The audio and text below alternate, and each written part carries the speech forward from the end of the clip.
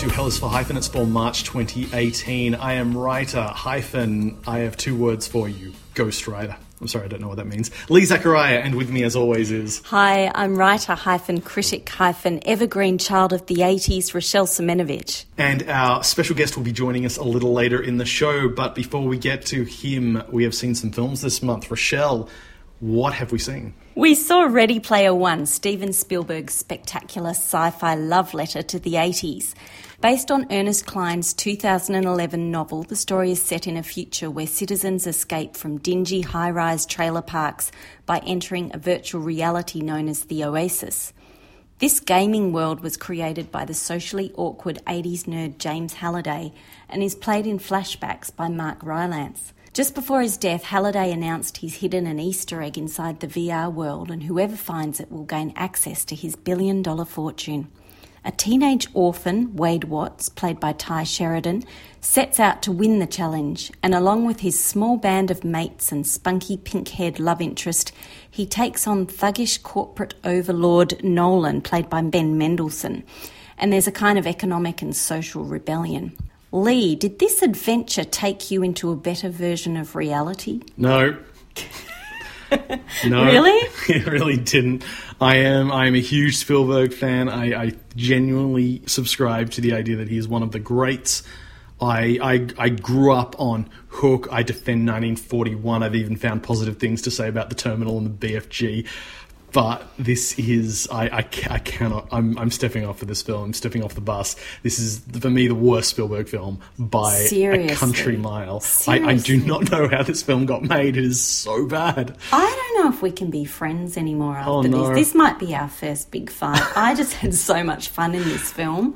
I thought it just was so playful, had a light touch. Spielberg's 71, but I think he's still a master entertainer. He's so great with his superbly blocked action sequences, chases and battles. I did think it was a bit bloated and overlong, and I did feel like the game itself was much more vibrant and exciting than the real live action sequences. But yeah, I just really had a ball. Well, that's you good. Hated it. I did hate it. This is the exact opposite reaction I thought we were both going to have to this film. We haven't urinated in the same fountain at any point during a lightning storm, have we? So I haven't read the book that this is based on, but there was a page going around on social media, and I tried very hard not to judge the book or the film based on this page, because it seemed like the sort of thing you would take out of context to show that a thing was bad. It was just a litany of pop culture references without context, just naming things. And I thought with context, maybe there's something to it. And for me, there was not. There was nothing undergirding it. I might be wrong, but I don't think there were more than a couple of pop culture references in this pop culture heavy film that came from a time before Spielberg was making films. And I think that's important because from Jaws onwards, Spielberg was the name in pop culture. His influence was felt far and wide. And this is a film about people who have grown up loving a period of pop culture. From Up on High, he was not engaged in pop culture the way the rest of us were, because he was pop culture. I think you can still love it and make it, but I don't think he can make this film. I think he was the wrong person for this film. I think perhaps being a child of the 80s, this film was made for me, and I just really enjoyed being in that virtual reality world. It will be really interesting to see how the kids of today take to this film, if they feel like it's just their parents' kind of sense of humour and sensibility, or if they're able to see that it's about a game that was created by a nostalgic character. Yeah. Oh, look, it will be interesting to see with those 80s. These kids certainly know a lot about John Hughes films and Atari games from like the late 70s, which is... I did not buy at all, but one of the biggest problems I had with this film is that it's not a love letter to pop culture. I didn't feel it's a fetish. It's not about admiring something and having a true love for it. It's about reciting as many details as you can, and people are waved through or dismissed based on how well they can list things they've memorized, which is not how you love something. I mean, it is how some people love things, and I'd argue that it's a world created by someone with Asperger's, and the world kind of reflects that. Yeah, that's probably true. I don't know, but should we be celebrating that? I mean, there's some wishy-washy stuff about, it's better to live in the real world, but the film can't even commit to that.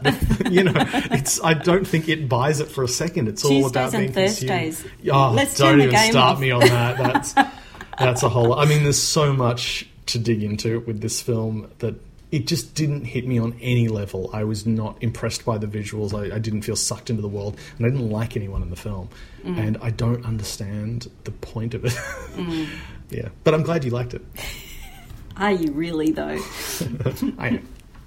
And what's our next film, Lee? Well, our next film is The Other Side of Hope. Aki Kaurismäki's purported last film is the exact kind of deadpan melon comedy, copyright 2018 me, we've come to expect from the Finnish director. Like his last film, 2011's Le Havre, he's once again consumed with the refugee crisis. A Syrian asylum seeker has landed in Finland and comes across a middle-aged man who has decided to buy a failing restaurant. Like all of his films, it's dry and wry and incredibly funny and uplifting. Rochelle, are you a fan of this Finnish film, or are you simply waiting for it to finish? Oh dear. Thank you. Well, it's a complex answer. I was definitely ready for it to finish when it did. And is it really uplifting and hilarious? I think don't know so. if you're misrepresenting it. I think it's a film that's very much like pickled herring. It's not to my taste, but a lot of people like it. Yeah. I mean, look, I think Kaurismäki is an optimist, and I think it's hard to see that because he is so deadpan and misanthropic. But he really loves people, and he's very hopeful, and his films have always been about taking care of people who are displaced. Once upon a time it was about kooky musicians on road trips. Now it's about refugees, and I think that's something that's very important to him. He really does care about people, and I think I think the restaurant owner looks a lot like him. And I actually had to check if it was him. Yeah? Yeah.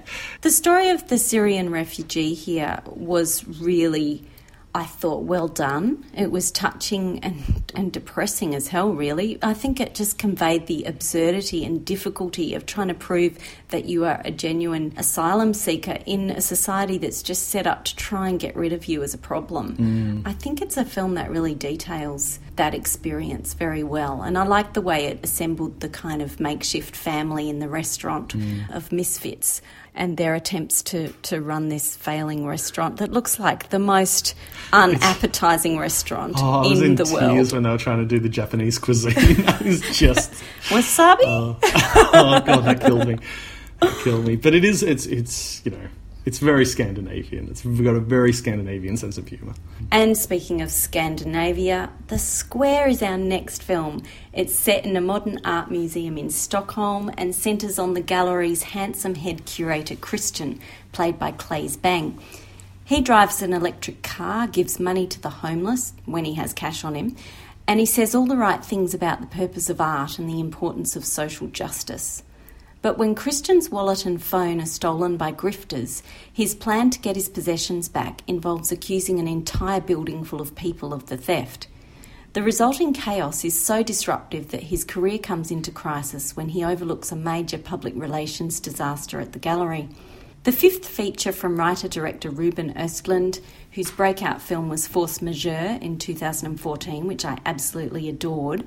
The Square is an ambitious and sprawling art world satire, full of provocative set pieces skewering human behaviour and showing the moral hypocrisy of the creative classes. The Square won the 2017 Palme d'Or at Cannes and was nominated for Best Foreign Language Film at the Oscars recently. Lee, did The Square fill the art-shaped hole in your heart? It did, and what a hole it is. No one dismantles modern life the way Ruben Östlund does. I was speaking to a friend of ours who felt the film was making fun of art and artists. I may be mischaracterising him a bit there, but I really think that Östlund makes fun of the way that we misuse art, the way we use it in dishonest ways. We talk a big game and we never follow through. Like, characters in this film are creating artificial safe spaces, but they fail to provide them in the real world when it counts to people who really need it. I think he's tapped into something about modern life that is very relatable and very identifiable and very funny. Like Force Majeure, which I also love. It's got that Shaggy Dog feeling to it. It pushes past several natural endings where you think, why aren't you stopping here? until it discovers that ideal final note. And you're like, oh, yes, that you're correct. That was the right place to stop. I'm on board with you, yeah. Yeah, he knows that to really depict the social dynamics of a situation, you have to push beyond that natural end that feels awkward, because the awkwardness is the point. Yeah. One of the things I liked about this film and Force Majeure is that I think it's really hard to completely condemn the characters, the male characters in this, who make some questionable moral decisions, because they're situated within their families or their workplaces in such a way that you see how difficult it can be to know exactly what is the right thing to do in a specific social situation. There's so many ideas explored here, aren't there?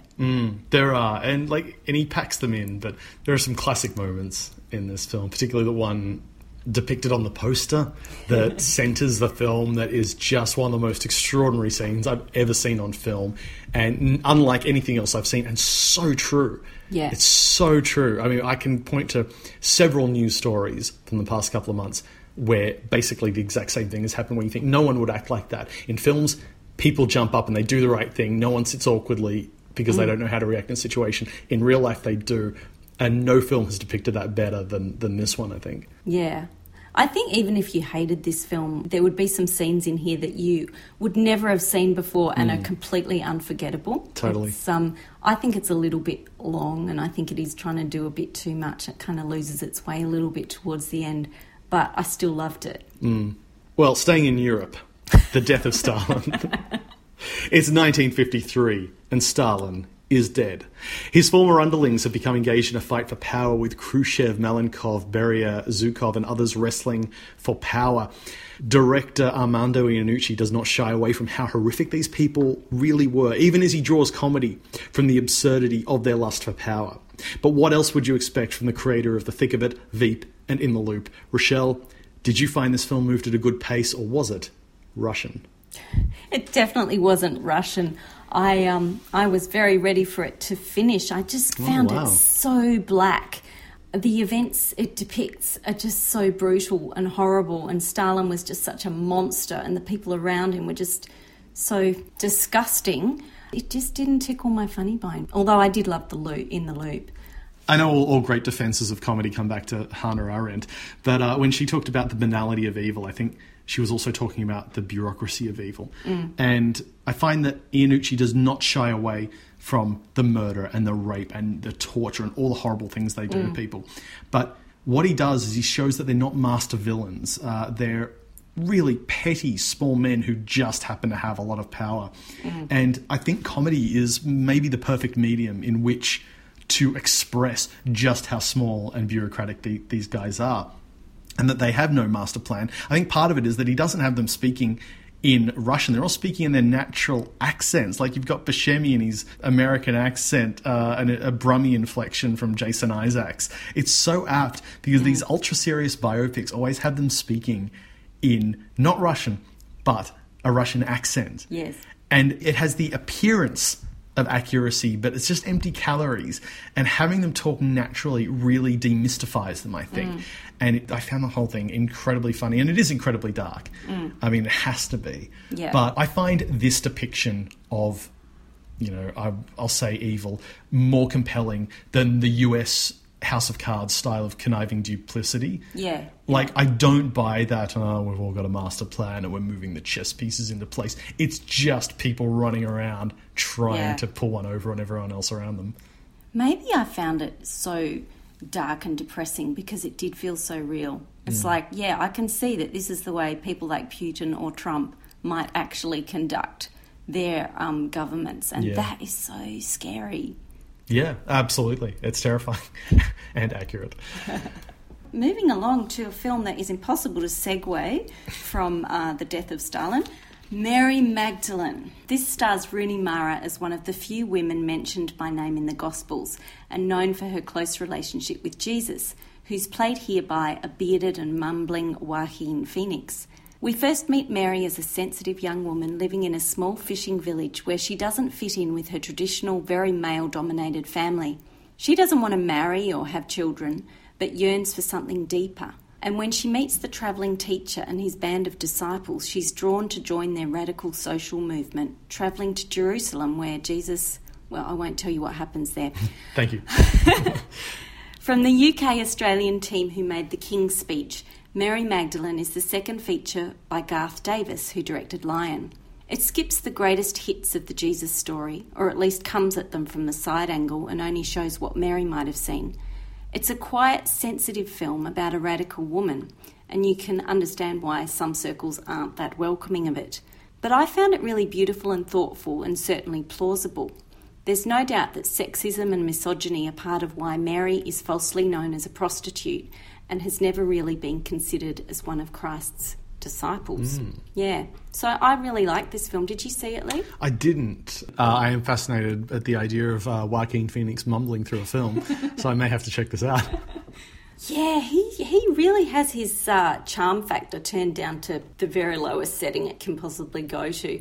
I always say that I'll watch anything he's in because I just find him so magnetic. Yeah, it was an interesting decision to turn that right down here when you're supposed to be playing one of the most charismatic characters in history, but maybe that's the point. You know, as someone who was raised an evangelical Christian, and now I consider myself to be an atheist, I was really interested at the way this film was able to have it both ways. You could believe in this Jesus as a genuine teacher, spiritual teacher, Jesus Christ, Son of God, or perhaps the film is even a little bit more supportive of the idea that he's just a spiritual teacher who was ahead of his times.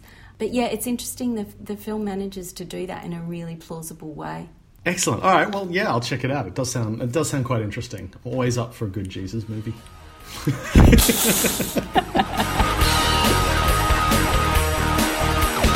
So off the back of our discussion on Ready Player One and Steven Spielberg as both admirer and progenitor of pop culture, can you be both fan and maker? Is there any cognitive dissonance that comes with admiring the classics and being part of modern classics? The number of people who can answer that question is very small, but we've managed to get our hands on one of them as we welcome this month's guest, Noah Segan. Noah, welcome. Thank you. I'm happy to be here, and I'd like to suggest that I may in fact be the only person qualified to answer this question. Oh, wow. Probably at least best qualified, I would say. So I'm glad you got me. Oh, we're very glad we got you too. So what is? So are we right? Is there a cognitive dissonance? Because you're a huge film fan and you've been in like at least a couple of films that people will be watching long after we've all become worm food. I don't think that there is. I don't think. I mean, can you think of, you know, not to turn it around and try to play gotcha, but have you ever met somebody who works in movies who doesn't love movies? Because I haven't met a caterer who's working on a movie set who doesn't love food and movies, or, you know, an electrician who doesn't love plugging in lights and also movies. Like, you know. Well, this is an extreme example, but I know Werner Herzog at least claims to not watch many films, which kind of fits for him. Well, he may that doesn't surprise me, but does he claim to not like cinema? Does he claim that he dislikes movies, or does he just not watch a lot of movies? Because I definitely don't watch the same amount that I watched during my formative years. You know, I don't have the time, I don't have the energy, I have the patience for things that are, you know, probably that I didn't have the patience for 10 or 15 years ago. But, you know, I don't think I would ever say that my love for movies has waned. But to turn your turning around of the question back around on you, you're coming at it from. This is like Inception. Oh yeah. Oh, we're going deep. So you're coming at it from people who make films love films. So of course this is natural. But we're coming at it from, we're film fans. So like I assume you grew up watching Star Wars. Did you watch it and now you go, hey, I'm connected to this world that I used to admire? No. Not while I'm enjoying, you know, watching Star Wars. No, I'm not thinking about, you know, I mean, I might turn to the person who I'm watching with and if I have some interesting piece of trivia that they might find funny, maybe I'll drop that in there. I mean, I definitely, I'm friends now with people who have been working at Lucasfilm for years, and obviously, you hear things like trivia and jokes and things. But the impression that Star Wars made on me when I was, I don't know, however old I was when I saw the first, when I saw it, 8 years old, 9 years old, that impression hasn't changed. It's only been augmented, added to. So you're not watching Luke Skywalker and going, hey, I know I saved his life. There you go. I got him out of a tight spot. I think that the beauty of cinema and a few other, I think, mediums, music, I think, is a really big one. It's very easy to attach their personal meaning or empathy that you have for them to how you saw them. It's an experience. It's experiential. And so I think that we're very lucky in that our favorite movies can be our favorite movies no matter what. Maybe you met the guy who made the movie and he was a jerk. Maybe you met the guy who recorded your favorite song and he was kind of like an asshole to you. I mean, you hear those stories all the time, right? And you go, but I still can't stop listening to my favorite record, or I can't stop watching my favorite movie because it becomes bigger than, that's like what's so great about something like Star Wars is that there's this sense of like ownership that the audience gets that in the case of Star Wars and Lucasfilm, it is very nurtured. And because of that, I think that you don't find yourself handicapped, if you will, by anything other than your personal experience, You get to choose how you interpret it. You get to choose how you own it. Noah, I read something about you wanting to be a cinematographer when you were a kid, or that was kind of your entry to the world of making movies. Does that influence the way you work now, having been so obviously taken with the visual side of things to start with? Absolutely, 100%. I was very lucky in that I got to spend time working as a camera assistant and spent a lot of time on, as they say, the other side of the camera, that very silly phrase. And it's been immeasurably useful as an actor, as just somebody who watches movies, because I have a bit of a vocabulary and some frame of reference for what's going on, what's bringing the image to us. That makes it really fun. That's just another layer. And also it makes my job easier because I feel comfortable talking to the cameramen. I feel comfortable with what they're doing. I have a frame of reference for how they're working, and because you do work very closely with cameramen. You've got these guys who will run up to you and they'll measure, how far you are from the camera with a piece of measuring tape. They're constantly looking at you. They're looking at you as much as anybody would ever look at you because that's their job. And so, you do sort of want to have a rapport. And I think kind of understanding their job description is a big step towards that. Mm. Is there any type of film that you weren't a fan of before that now, having made some, you're like, I mean, I imagine you're a film noir fan before you made Brick. But is there something like that where you now have a new appreciation for some aspect of cinema that you didn't before? Oh man, I mean that's a tough question because I was so young when I started working in movies. It's sort of the only real job, definitely the only career I've ever had, and kind of one of the very few jobs I've ever done. And so I got to kind of grow up cherry picking and enjoying all of the recommendations that the people I was working with gave me. But one of the very cool things that you get when you're an employee on a movie, when you're like an actor or a cameraman, is you get sort of an inside track into the brain of the filmmaker. And they go, hey man, here's what inspired me to make this movie. And so you get, your list of, in the case of a movie like Brick, of course, you get, a list of Ryan's favorite detective movies. And, you maybe get some insight you didn't have into that. But, it can get even more esoteric. I remember, and I can't even for the life of me remember them because they made very little impact on me. But I spent a while on the recommendation of a filmmaker watching a whole bunch of like modern Turkish movies.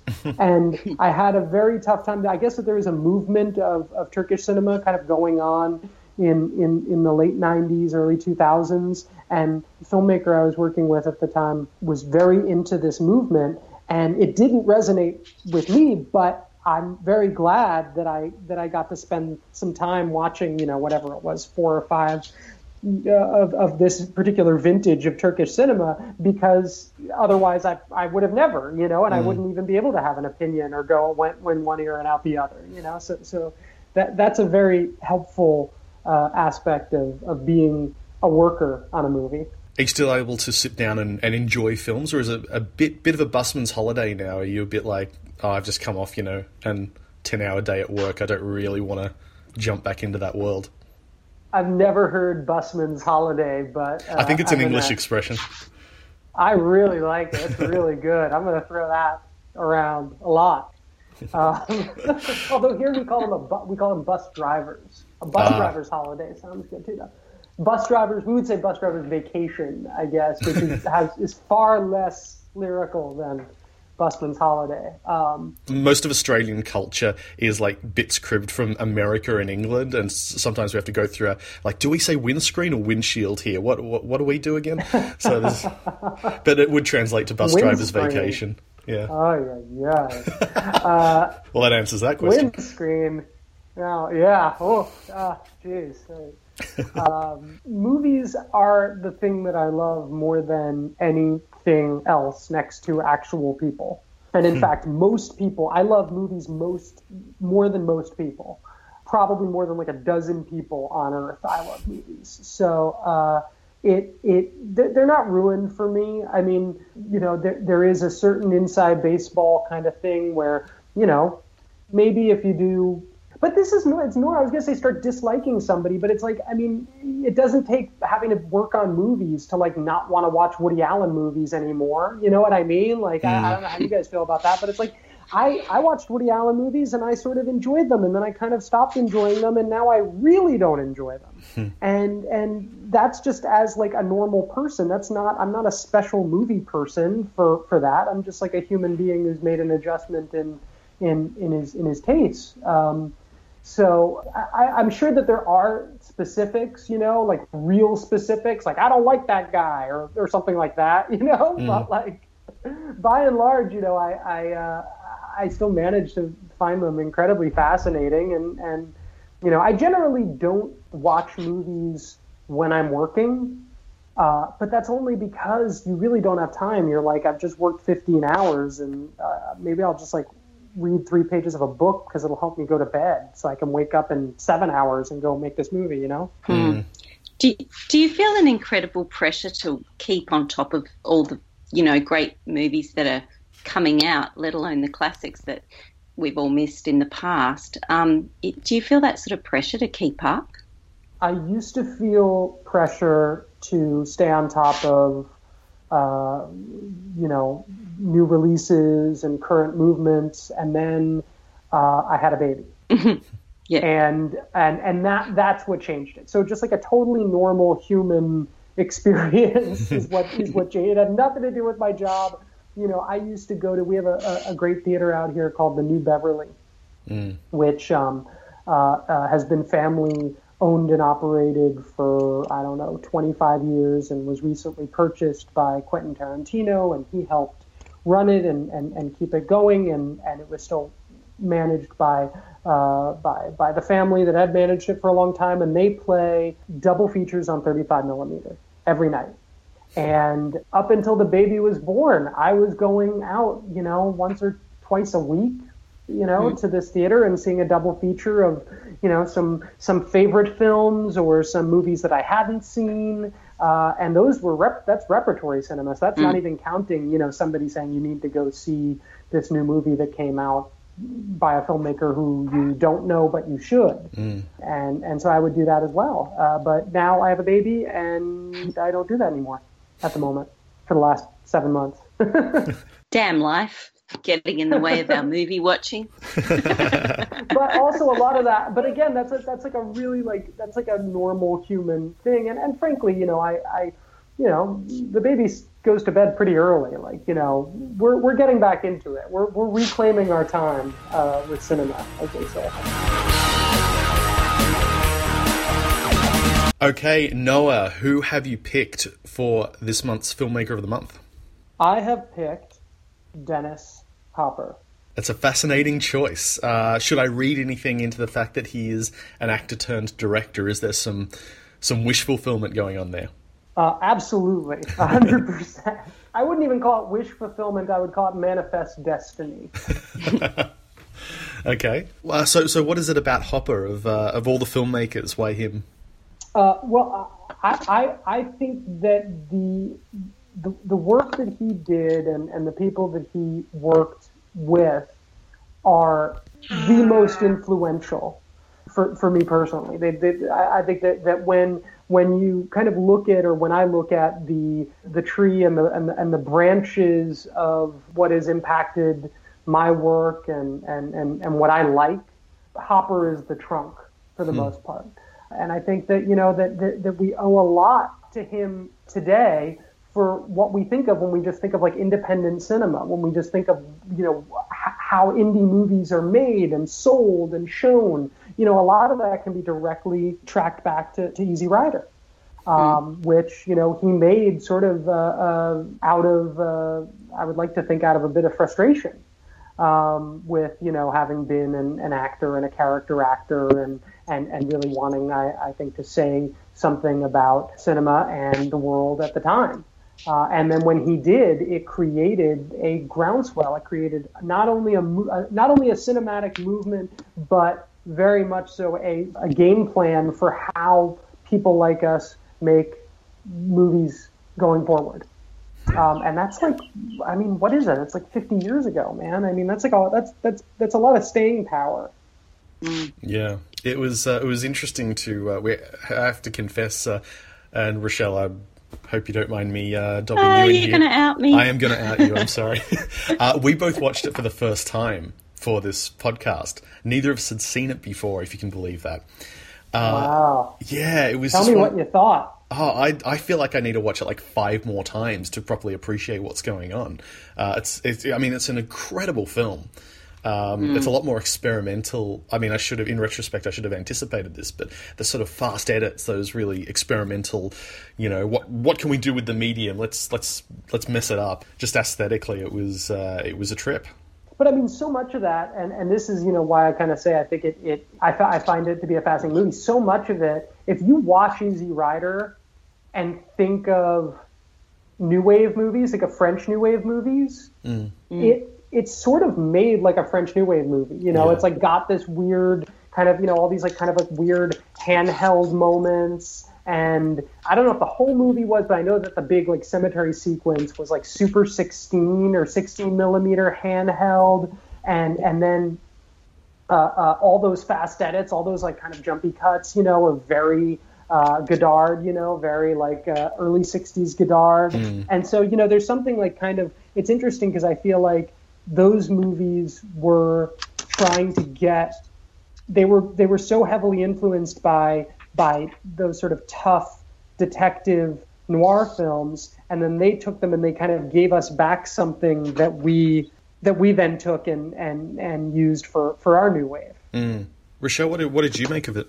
Well, I had huge expectations of it being sort of this dreamy depiction of the counterculture, and I don't think I'd realised how sort of violent and devastating it got towards the end, and the way it sort of depicted this festering resentment of the mainstream towards the counterculture. And I just thought it was a powerful film on that level.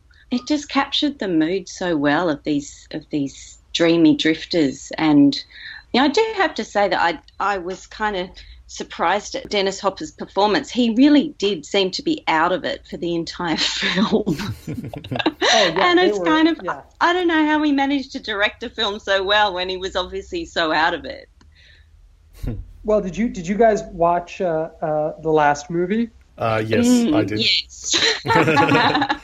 Yeah, the last movie is sort of, and there's this incredible documentary about the last movie called The American Dreamer, that is almost better than the movie itself. Sort of in the way that like Burden of Dreams is kind of better than Fitzcarraldo. Right. He made, after Easy Rider, he went and made this movie called The Last Movie that I think it was in Peru. And he kind of like disappeared into the jungle to go make this movie. And it was an incredible, massive disaster. And I don't know that he really approached it any differently than he approached Easy Rider. There was just some weird lightning in a bottle thing that happened where he was like able to make Easy Rider into a cognizant. And also I think it was the timing. I think we forget that we kind of jumble this era of like late 60s, early 70s all together. But I think for a lot of these people, by 1969, by the year that Easy Rider was made and came out, they were over it.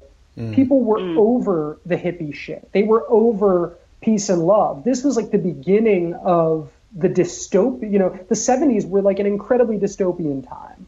And I think that this was the harbinger of that. I mean, you could argue that like Bonnie and Clyde was a harbinger of that. I mean, there were it was a relatively slow burn, but I think Easy Rider is the statement about how fucked up the world is after the hippie movement. And so we think of it as the hippie movement. It wasn't. I think it was the fall from that. I think it was the decline.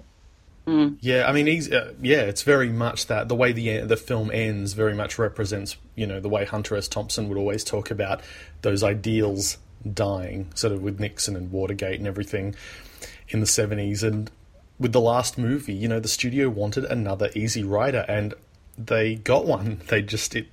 That's what another Easy Rider looks like. Yeah, I mean, well, and Easy Rider is, and last movie is an incredible film. There's like there's I haven't seen it in years, but I remember, so many of these movies, his movies and movies of that era, having to watch on. We had a video store in New York called Kim's, and there were a few branches of this video store, and it was like it was all VHS. It was where you could find movies that were never printed properly or released properly. And I remember before last movie had a re-release, which it has now, I remember watching it with like Spanish subtitles hard-coded onto it on a VHS. Like somebody had recorded it off TV in some country that spoke Spanish, and that was what I got. And it was pan and scan, and but I remember like the end of it, he's like in a tiger cage, and he's talking about how he loved him, and he's talking about James Dean, I think.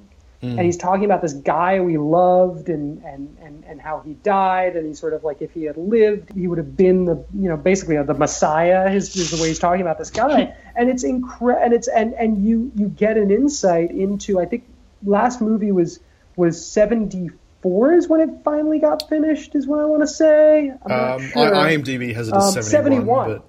But yeah, 71. So it was not that long after, right? So he's shooting this thing in 1970, right? And so he's shooting it literally the year after his movie comes out. And very long story short, it's the same era. It's like the world, as far as he's concerned, the world is still probably ending. He's still thinking back to 1950 something and the birth of this movement that is now dying. And this movie kind of ruined him, didn't it? It sort of made him a pariah in Hollywood, and he didn't direct again till 1980, I think, with Out of the Blue. Yes, yeah. He, I think, really spent the 70s working on weird movies. Because that was what was being made. He had sort of, like I said, sort of given birth to this movement, and then talk about tragic, right? It's like the guy gives birth to this movement. Now everybody's making movies sort of with this spirit. Everybody wants to see movies with this spirit, and nobody wants to let him make one. And so that's when he does, movies like Kid Blue or Tracks or The American Friend, or I guess Mad Dog Morgan. Now. Yes, Mad Dog Morgan. Yeah, Yes, speaking of him It's disappearing brilliant into a film. jungle in Peru, I think every country has Dennis Hopper disappears into a jungle myth. How can I ask? How is Mad Dog Morgan?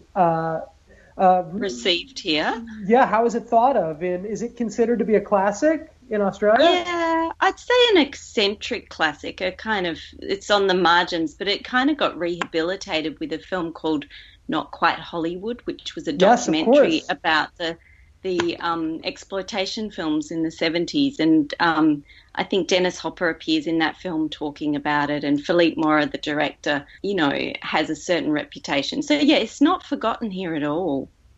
And Dennis Hopper has a reputation for being completely crazy on the set there, as he was on, I think, a lot of films. Well, Night We Called It a Day, he came back to Australia and made another film, and that has a lot of notoriety around it. So, yeah, he's got a bit of a reputation in Australia, I think. Yeah, well, it sounds like he's got a similar reputation there as he does here. It sounds like he's in the same boat. Yeah, that film was like a lot of these movies, but specifically, I mean, sort of alongside, I think, Kid Blue, was definitely sort of lost.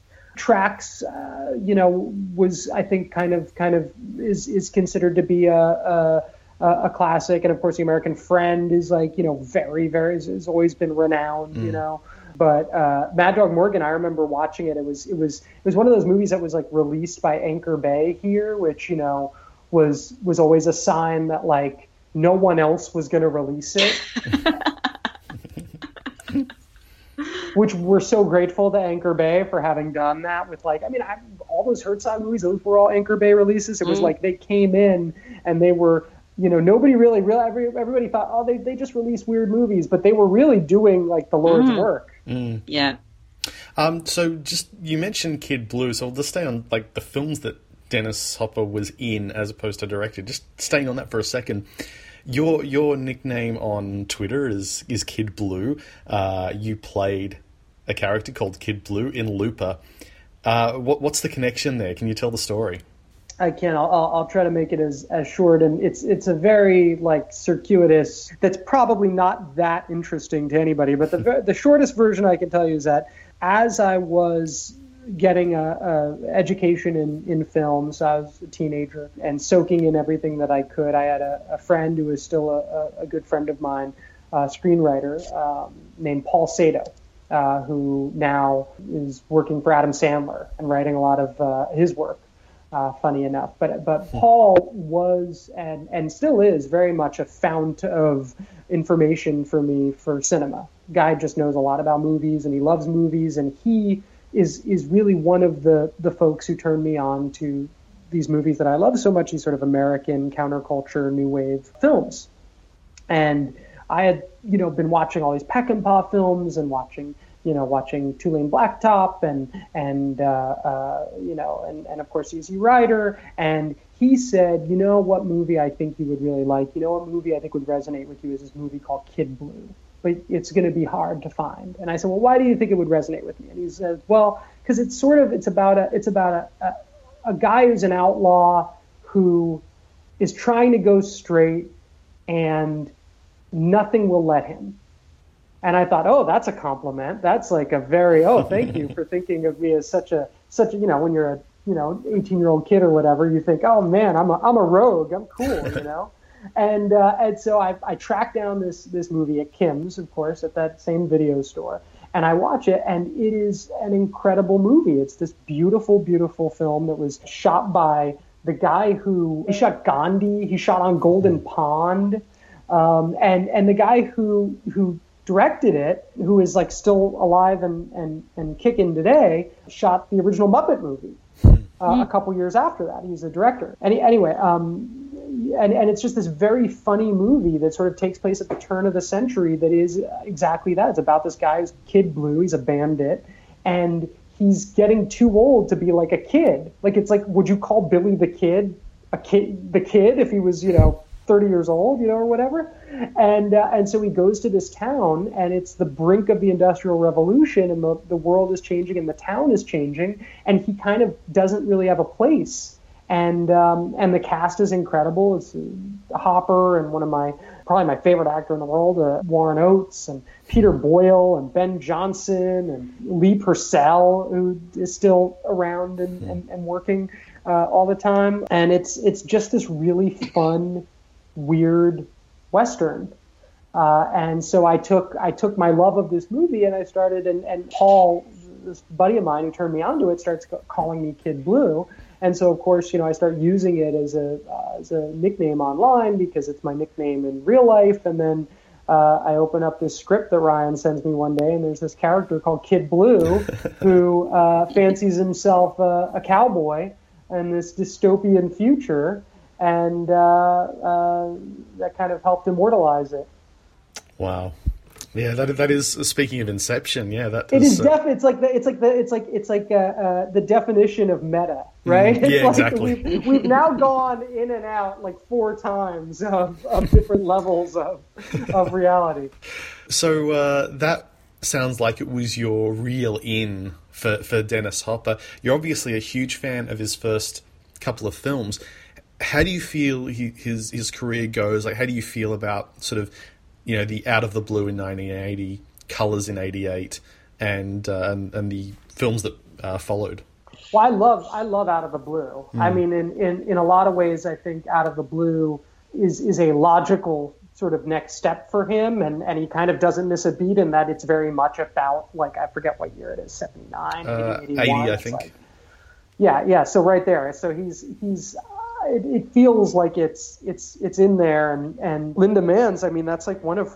Was she only in 2 movies? Was she only in that and Days of Heaven?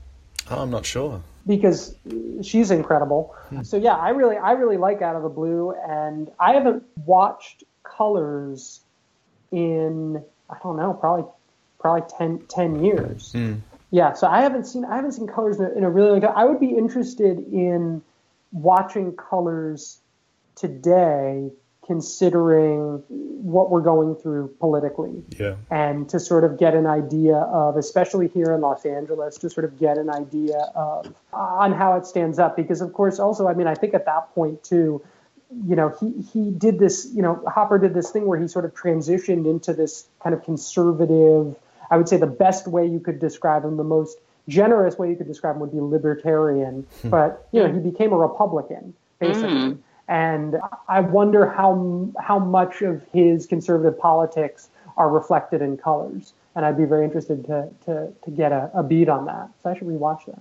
As a film, it really stands up. I think it's such a different film from those early films. It's very sort of tight and, narratively kind of coherent, and the performances, it's kind of almost old-fashioned in its storytelling.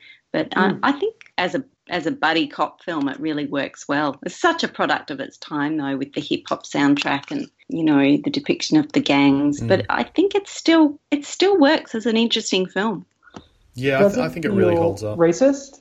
Does it feel does it feel like it's racially insensitive? No, it feels like it's depicting the complexity.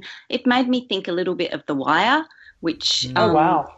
So it's got that sort which I just have been rewatching, or watching. I should say, watching the first time. I got to admit, I've never seen The Wire before, and I am currently making my way through it. Yeah. Those first 4 films are even if you don't love the last movie, there is a real sort of voice in there. Those first 4 films are clearly the work of a filmmaker with a point of view and something to say, and then sort of his last 3 films sort of go, I don't want to say off the rails, but something's going on. Like his next film is actually credited to Alan Smithy. It's a film called either Catch Fire or Backtrack, depending on where you are in the world. Jodie Foster, is this woman on the run, and all these hitmen who are running after her, and Dennis Hopper playing a hitman who falls in love with Foster after perhaps assaulting her, and then she falls in love with him. It's a very, very weird film, and I haven't even got to the awful saxophone playing, maybe the worst depiction of someone pretending to play a saxophone in the history of cinema. I should rewatch that 4. If only I don't recall that, but that reminds me of my $1 million app idea, which is an app that removes saxophone solos from songs. And you may be wondering, it unfortunately does not work on Bruce Springsteen songs. That's the only caveat. It won't work on Bruce Springsteen songs. That's really that's really funny. And Bob Dylan turns up. I was like, oh, who's that guy who looks like Bob Dylan? Looked it up. It's Bob Dylan. There we go. It's Bob Dylan. Yeah, just like some weird artist who turns up for one scene. It's such a strange film. I'd love to know what the intention behind it was, because certainly the final product does not indicate what the original intention was. Well, I do know that era was not kind to him financially, and that there was a lot of talk, at least that I can remember, about him being broke and having to make choices for money.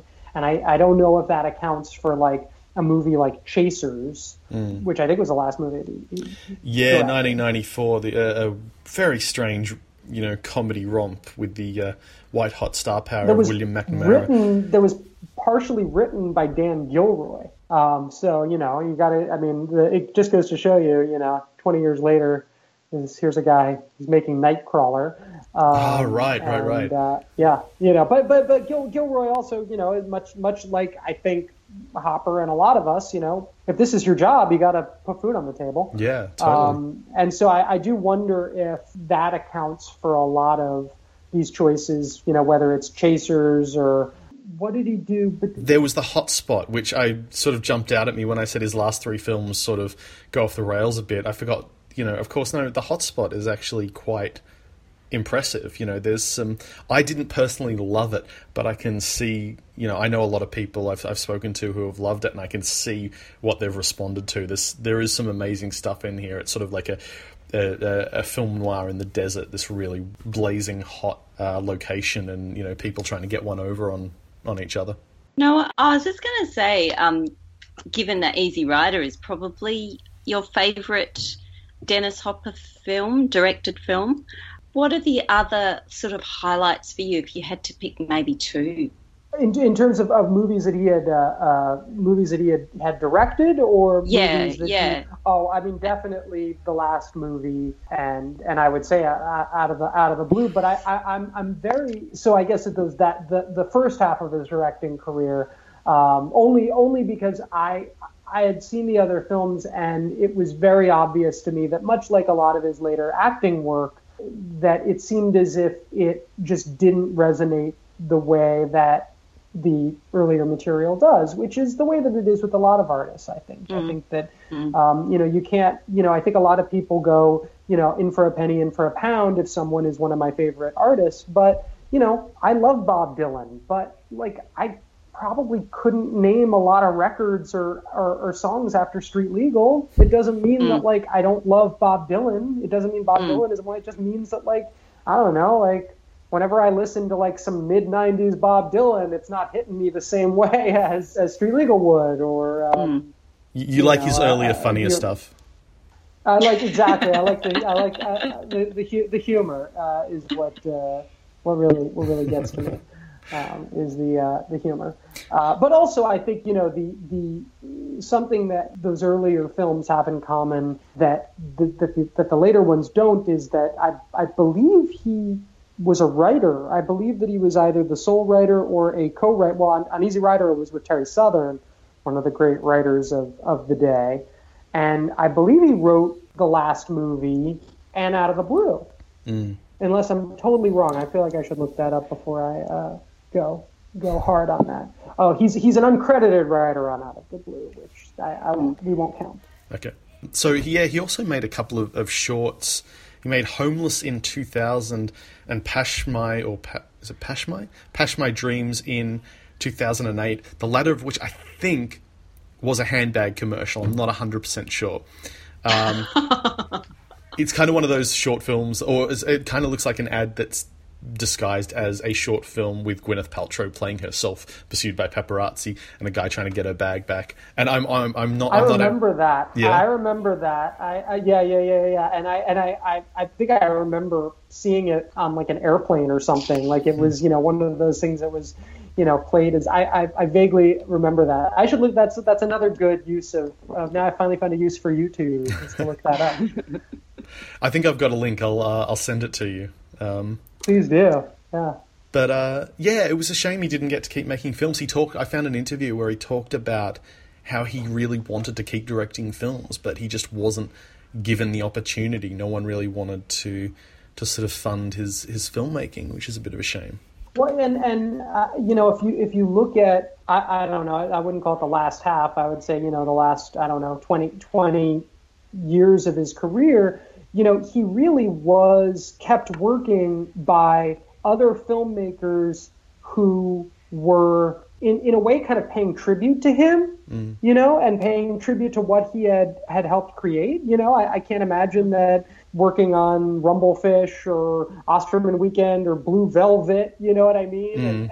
Or Straight to Hell, I can't imagine like working on those films. He's not sort of being cared for by these filmmakers who were still probably reeling from Easy Rider. These guys were well, I don't know. I guess he and Coppola were. I wonder what the age difference was there. But Alex Cox was younger than him. I can't imagine that Alex Cox isn't thinking, I owe X, Y, and Z to Easy Rider, the last movie, and all the westerns that he had worked on as well. He also was a representative, I think, of sort of bridging two eras in cinema, because he was never a matinee idol, but in the 50s and working on Giant and working on Rebel Without a Cause, he was sort of like, and Naked City, right? Like working on cool serials and noir serials and stuff like that. Like, I just feel like he probably represented, at least he represents to me,